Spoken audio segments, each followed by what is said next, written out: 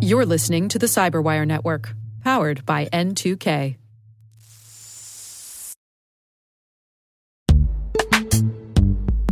And now a word from our sponsor, Netskope.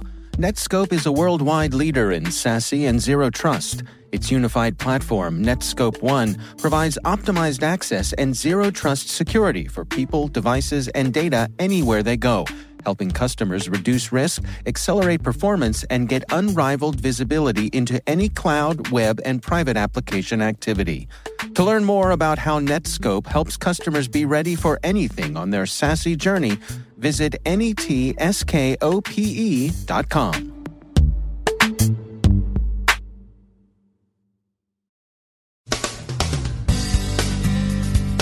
BlueKeep is being exploited in the wild, not too seriously yet, but you should still patch. Nunavut's government is recovering from a ransomware attack it sustained Saturday morning. The NSO group controversy spreads into an Indian political dust-up. Different Magecart groups are found to be independently hitting the same victims. GandCrab provided a new template for the cyber underworld. And U.S. Cyber Command deploys to Montenegro.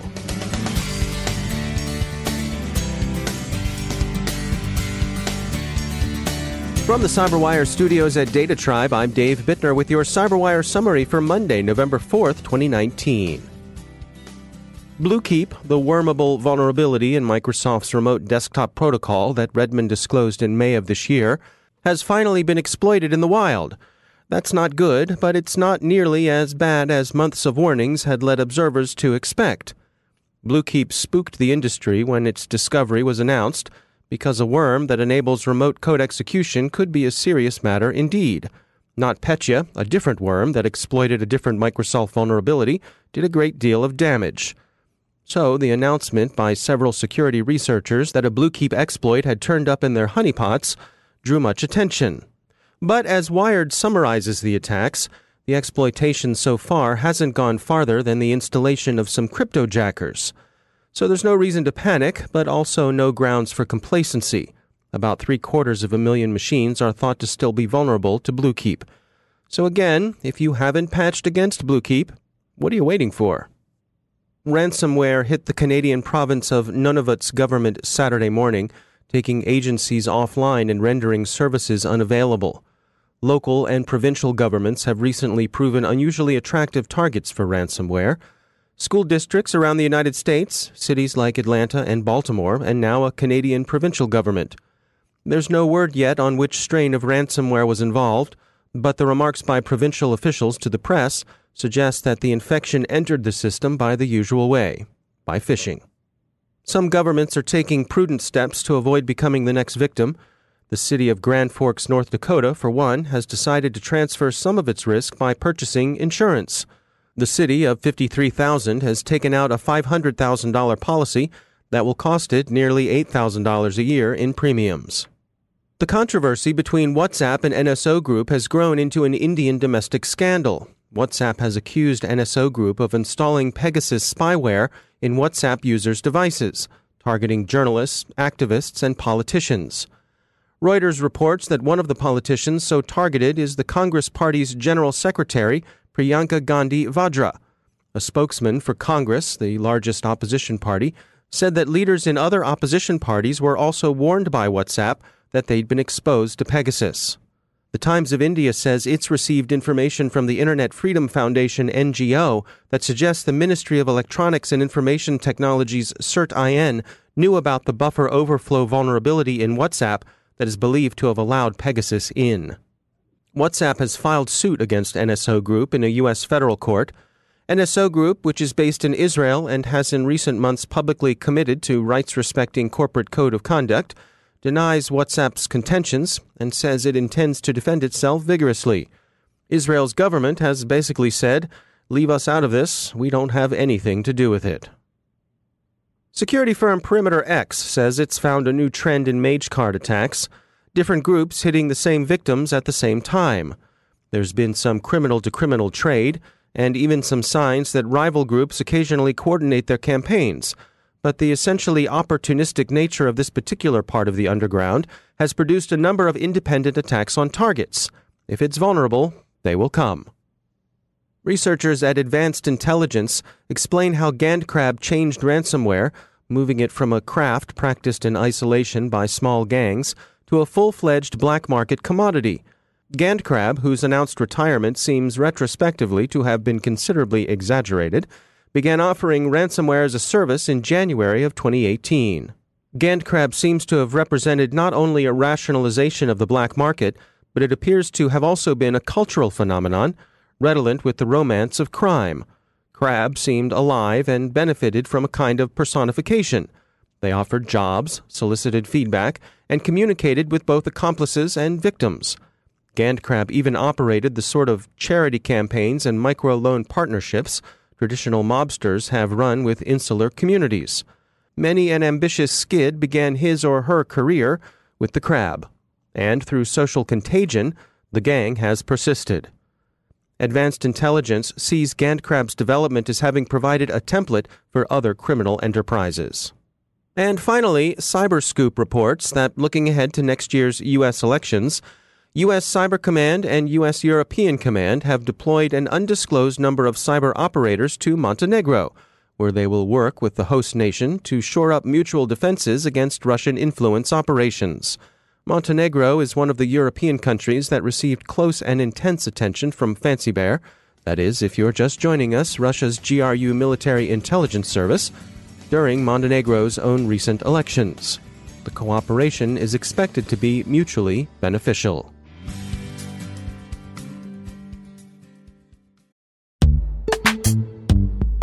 Every day, your IAM tech debt grows. Your multi-generational services struggle to work together. Building an identity fabric can fix this. It makes all your identity tooling stronger and allows you to connect any app to any service you want to use, with zero coding, zero maintenance, and zero app downtime. Strata's identity orchestration platform separates the identity logic from your applications, so you can optimize existing IAM tools and manage them in a single control plane. Now, every vendor, standard, and architecture work together. In short, building your identity fabric means you can secure your non-standard apps, keep your complex access policies, retire outdated IDPs, and modernize in record time. So build your fabric with Strata Identity and get rid of tech debt for good. Visit strata.io/cyberwire, share your identity priorities, and receive a pair of AirPods Pro. Offer valid for organizations over 5,000 employees. Connect today at strata.io/cyberwire.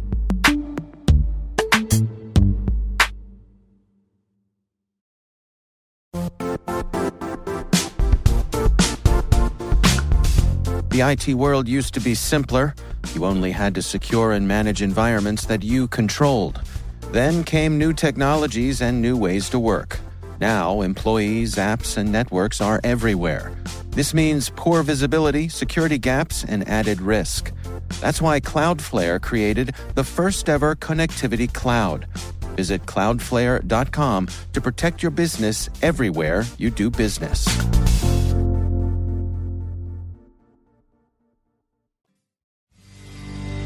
And joining me once again is Joe Kerrigan. He's from the Johns Hopkins University Information Security Institute and also my co-host on the Hacking Humans podcast. Joe, it's great to have you back. It's good to be back, Dave. We are going to discuss the incident that's going on with a couple of employees from Coalfire. Right. And some pen testing that they were doing in Iowa. Right. And things took a turn for the worse for them. That's right. What happened here, Joe? Well, they had a contract with the state of Iowa to do some penetration testing, somewhere in the judiciary of the state of Iowa. And during the course of their penetration testing, they got into a building. First off, when they walked up to the building, they found the building unlocked. Mm-hmm. Right? And this was late at night? Late at night, around midnight. Okay. The building was unlocked. They actually locked the doors and noted that the building was unlocked, and that's probably a security violation. Mm-hmm. But then they actually picked a lock, which they were authorized to do by their contract, right? And the documents clearly show that lock picking was authorized. Then once they got inside, they set off a burglar alarm. On purpose? On purpose. Okay. Deliberately setting off a burglar alarm and then waited outside for the police to show up. Which they did. Which they did.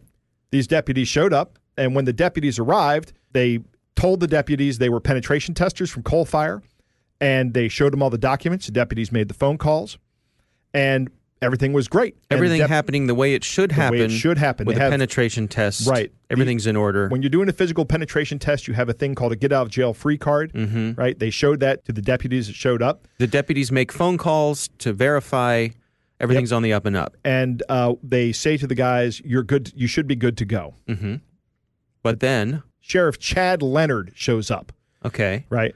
And he disagrees with his deputies and says that these guys don't have authorization to try to break into this building because it's owned by the taxpayers of Dallas County, Iowa, and that the state legislature, or state judiciary rather, doesn't have the authority to authorize a break-in or a penetration test at a county facility.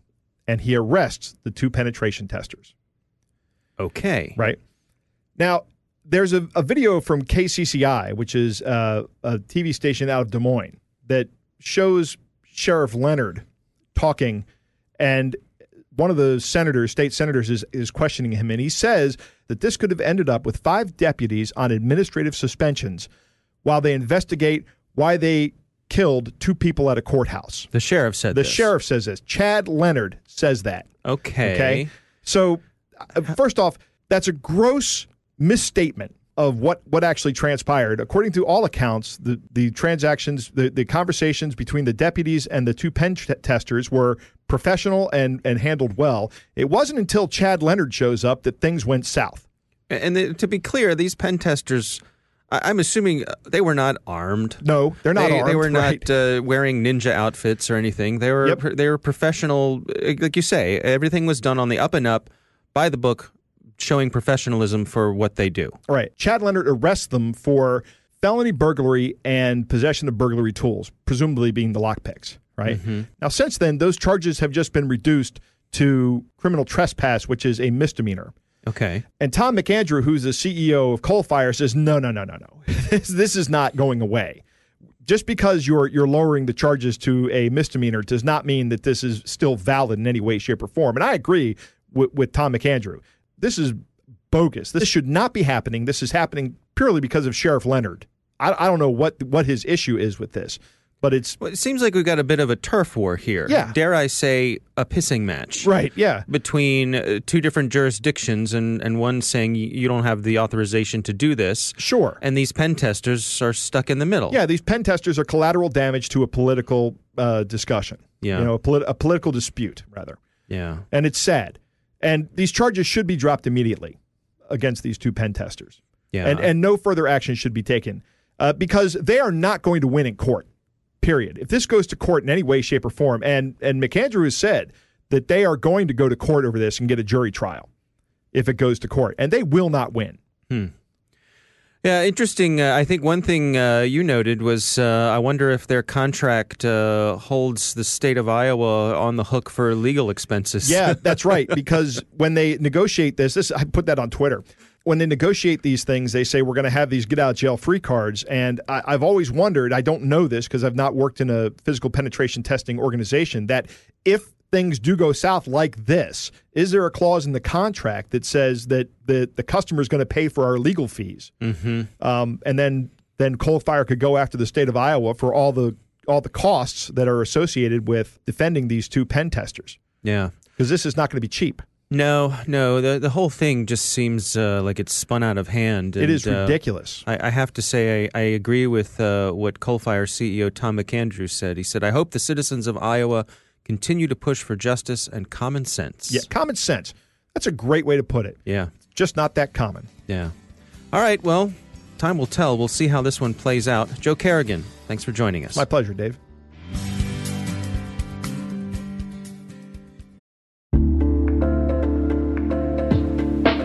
Are lengthy security reviews pulling attention away from your security program? With the largest network of trust centers, Vanta can help you streamline security reviews to win customer trust, save time, and close deals fast. Proactively demonstrate security by showcasing key resources like your SOC 2 or ISO 27001 and provide real-time evidence for passing controls. And when a security questionnaire is required, Vanta takes the first pass for you.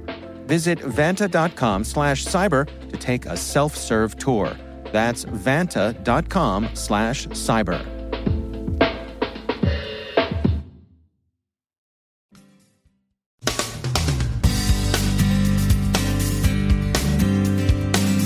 And that's the Cyberwire.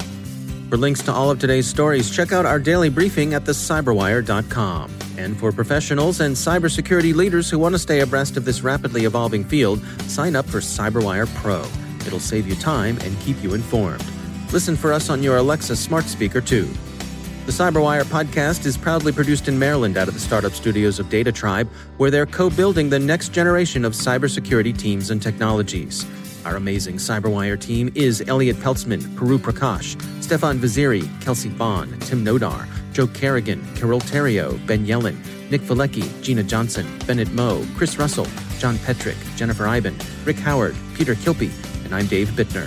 Thanks for listening. We'll see you back here tomorrow.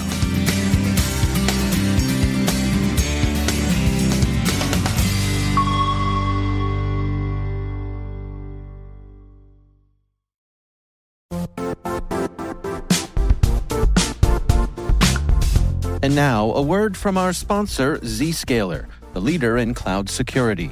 Cyber attackers are using AI in creative ways to compromise users and breach organizations. In a security landscape where you must fight AI with AI, the best AI protection comes from having the best data. Zscaler has extended its zero-trust architecture with powerful AI engines that are trained and tuned by 500 trillion daily signals. Learn more about Zscaler Zero Trust Plus AI to prevent ransomware and AI attacks. Experience your world secured. Visit zscaler.com/zerotrustai.